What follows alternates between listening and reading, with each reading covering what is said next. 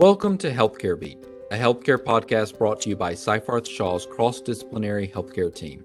Each beat will focus on key industry trends and the latest developments while identifying practical takeaways for those in this space. I'm Adam Lawton, partner in Seyfarth's corporate department and host of Healthcare Beat. Let's jump in. Today, we're going to take a look at mergers and acquisitions in the healthcare industry from the point of view of, what we'll call the midpoint of 2021, maybe coming out of the pandemic or moving into the next phase of the pandemic and how that has changed and evolved during the past year. I'm joined today by Susie Saxman, a partner in Seyfarth's corporate group in our Chicago office, and she is the head of the Mergers and Acquisitions Practice Group at Seyfarth. So welcome, Susie. Thanks, Adam. So, Susie, let's start with just a high-level overview of the healthcare industry and where is that right now? Well, Adam, healthcare is a huge part of the U.S. economy. It's one of the largest sectors. Recent statistics suggest that the healthcare spending generally in the United States is, at least back as far as 2019, it was 18% of our gross domestic product, with, at that time, a projected 5% annual growth. And of course, in 2020, we did see a slight dip. We think there were some care that was postponed during the pandemic, but a rebound is expected. Again, we expect the sector to be not only one of the largest, but a growing sector. And just for background purposes, when we talk about mergers and acquisitions in the healthcare industry, what are the types of deals that we're talking about? Adam, when you say healthcare M&A, it really is a vast number of what I'll call sub-industries. Let me just give you kind of the top level. Obviously, there are facilities. That's something we can all relate to, assisted and long-term care, hospitals, rehab, surgery centers. But then there's the whole category of services. That would be things like clinical labs, diagnostics, dialysis, home health. And of course, a big area is technology, healthcare technologies. Telehealth has been huge. That's really emerged during the time of the pandemic, too. And then there's an entire category that seems a little bit different, life sciences. So think big pharma, contract research, manufacturing. There's the whole pharmacy sector. And then we've got medical devices and products, supplies and distributions. And then finally, looking at managed care, these are the consumer, government, or payer plans, and physician staffing, which is a huge area of interest in healthcare M&A. So those are about the broad stroke, some of the verticals in healthcare M&A. And are there any particular areas that are growing in importance or a growing trend in the types of deals you're seeing? Yeah, I think if you look at the industry in the United States, wellness and consumer behavioral tools are on an upward trajectory. There's quite a lot of healthcare IT growth. So, for example, think about just promoting care management in alternative sites. I mean, telehealth has been huge. If you look at telehealth, it may be that, a couple of years ago, you would get on telehealth for, a child's ear infection. But if you look at the last year, for example, behavioral sciences, therapy, other sorts of well-being and social outreach has been done. It's been facilitated by healthcare IT. So that's been a growth area. There's been some virtualization of clinical trials. Biopharma has certainly been, very much into contract research and manufacturing organizations. And then there's a lot of continued consolidation that we're seeing, really very much, a product of the healthcare M&A, behavioral health, vet med, physical therapy, retail health. Think about all the outlets that are now where you might go to get your day-to-day healthcare treatments. It's not just going to the doctor's office or, God forbid, ending up at a hospital. And in terms of deal trends, types of deals, size of deals, what kind of trends are you seeing in that area? Well, some of the recent statistics I looked at for 2021, Q1 for reported deals, 611 deals were announced. And then Q2 of 21, 573 deals were announced. Slight decline in the number of deals, but the dollar volume of these deals has still been high, and the dollar volume of healthcare M&A deals has doubled or more over the volume that we were seeing in dollars in 2020. And these are some of the statistics that are being reported by the folks that monitor the industry. You know, it's interesting, of those deals announced in healthcare just during 2021, very interesting, over 100 are in long-term care, and then over 100 are in physician medical groups. So those two verticals lead the category in the sheer volume of deals.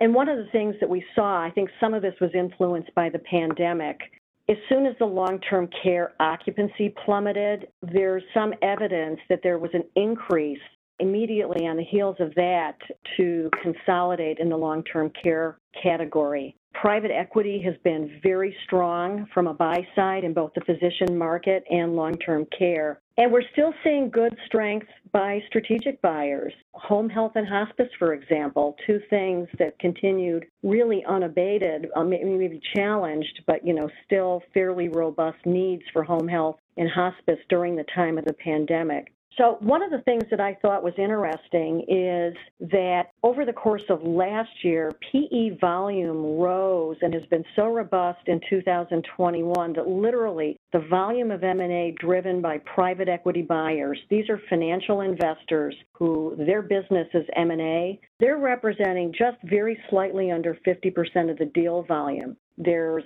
a lot of interest by private equity investors in this sector. Funds are still very cheap to borrow. There's a lot of money on tap in private equity funds, and so it's interesting to see just how active they have been. The strategic side of it, this is, actual operating healthcare businesses as buyers.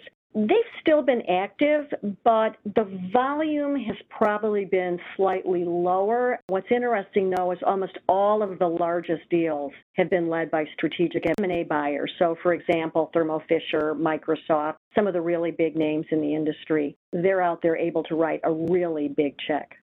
Susie, thanks for all that great information. I imagine if we turn our attention now towards the process or mechanics of doing a healthcare transaction, healthcare transactions likely have some special issues, particularly as it comes to due diligence, what types of information documents that buyers would expect to have. And sellers may need this information because they're looking for or anticipating a transaction and trying to make sure that all their documents are in place and that they have the information that buyers will want.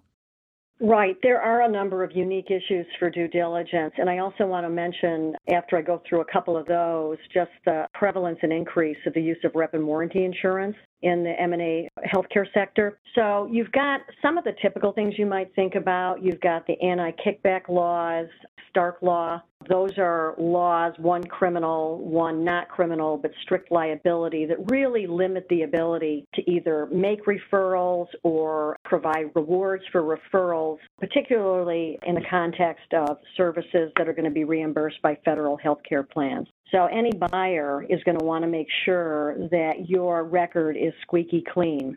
And another just general area is just an overall compliance review. So as you can imagine, licensing, registration, particularly if you're in the healthcare provider space, physicians, nurses, pharmacists, all the licensed and registered healthcare professionals, are they in good standing? Are there disciplinary proceedings? And then morphing a little over to the manufacturing sector, how about the FDA? Are there approvals? Are there processes? And even IP to some extent. I don't know that that's necessarily unique about healthcare, but certainly the FDA component of it from a regulatory point of view is. And another area that's interesting in healthcare is just the profit, nonprofit tax issues that might come up. Particularly when it comes to the healthcare providers, there are a lot of tax-exempt healthcare providers. So think about, some hospitals are nonprofit, some are profit. There are a lot of related tax planning that's got to be reviewed, compliance matters that would have to be reviewed.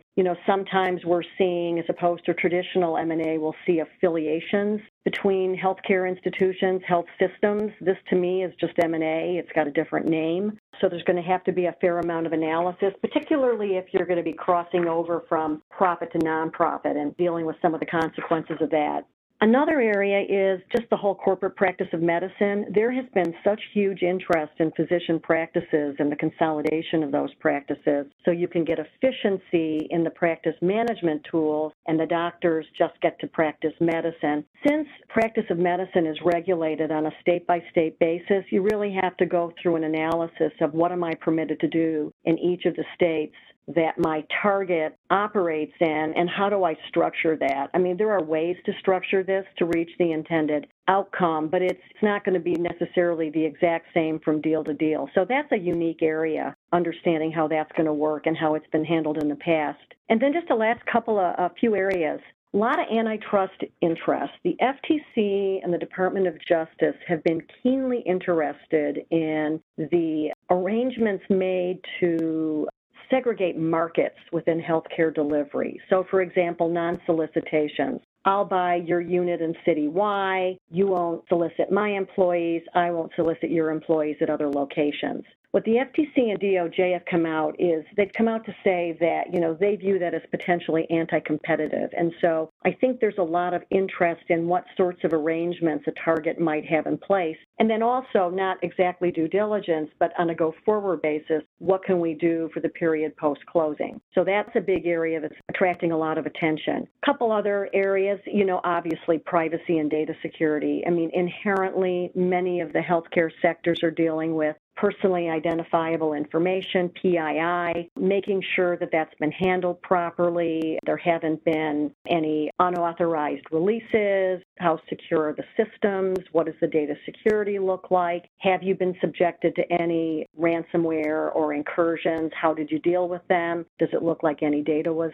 taken? So that's a big area for due diligence. And even the old school TCPA, that's the old Telephone Consumer Protection Act of 91. That can be an area of unique due diligence because if you think about marketing to healthcare professionals in particularly coming from, the pharma industry, the ability to approach them, to send them unsolicited emails. I mean, we're not doing the phone calls and facsimiles too much nowadays, but really from an email point of view, there are a lot of class actions out there that are based on TCPA. So understanding how you've managed your mailing list, have you been diligent in, letting people opt out and observing their wishes? I see a lot of due diligence around that area. And Adam, one of the reasons you need a fair amount of obviously you need the due diligence to, make yourself as a buyer comfortable that this is a solid target, it's well priced, you're not taking on any unknown risks. But one of the other reasons is just in M&A generally, we're seeing a vastly increased use of rep and warranty insurance. This is insurance that buyers will procure from an insurance underwriter to cover any post-closing liability that comes from breach of a rep or warranty that's made by a seller in the course of an M&A transaction. And one of the predicates to getting a good, solid rep and warranty policy without a lot of exclusions is you've really got to have extensive, rock-solid due diligence and reporting. And so we're seeing that in healthcare M&A in particular, the use of a lot of outside consultants creating the sorts of reports and the ability to answer questions that these very sophisticated insurance carriers have. So I would think that the whole, what I'll call due diligence industry in healthcare M&A is only likely to increase in the coming years. Thanks, Susie. This has been a fantastic discussion and a really valuable update on everything going on in this area. If you had to boil this down into a couple of key takeaways, what would you say to our listeners? I think we should continue to look for pretty substantial increase in volume, both in number of deals and dollar volume. And I think that's going to be driven by two factors. One of them is just the general interest in the healthcare industry and the growth of that industry generally. But I think it's also driven by the increasing comfort level that private equity buyers have taking on healthcare M&A. They're going to be a strong force in activity in the coming years. Thank you for joining us today for another edition of Seyfarth's Healthcare Beat podcast, bringing you the latest developments and pressing issues in healthcare. So you'll never miss an episode, be sure to visit Seyfarth.com, where you can subscribe to the podcast on iTunes, Spotify, Google Podcasts, or SoundCloud. If you enjoyed this episode, please give us a 5-star rating and share the podcast with your friends and colleagues. We look forward to having you with us again soon.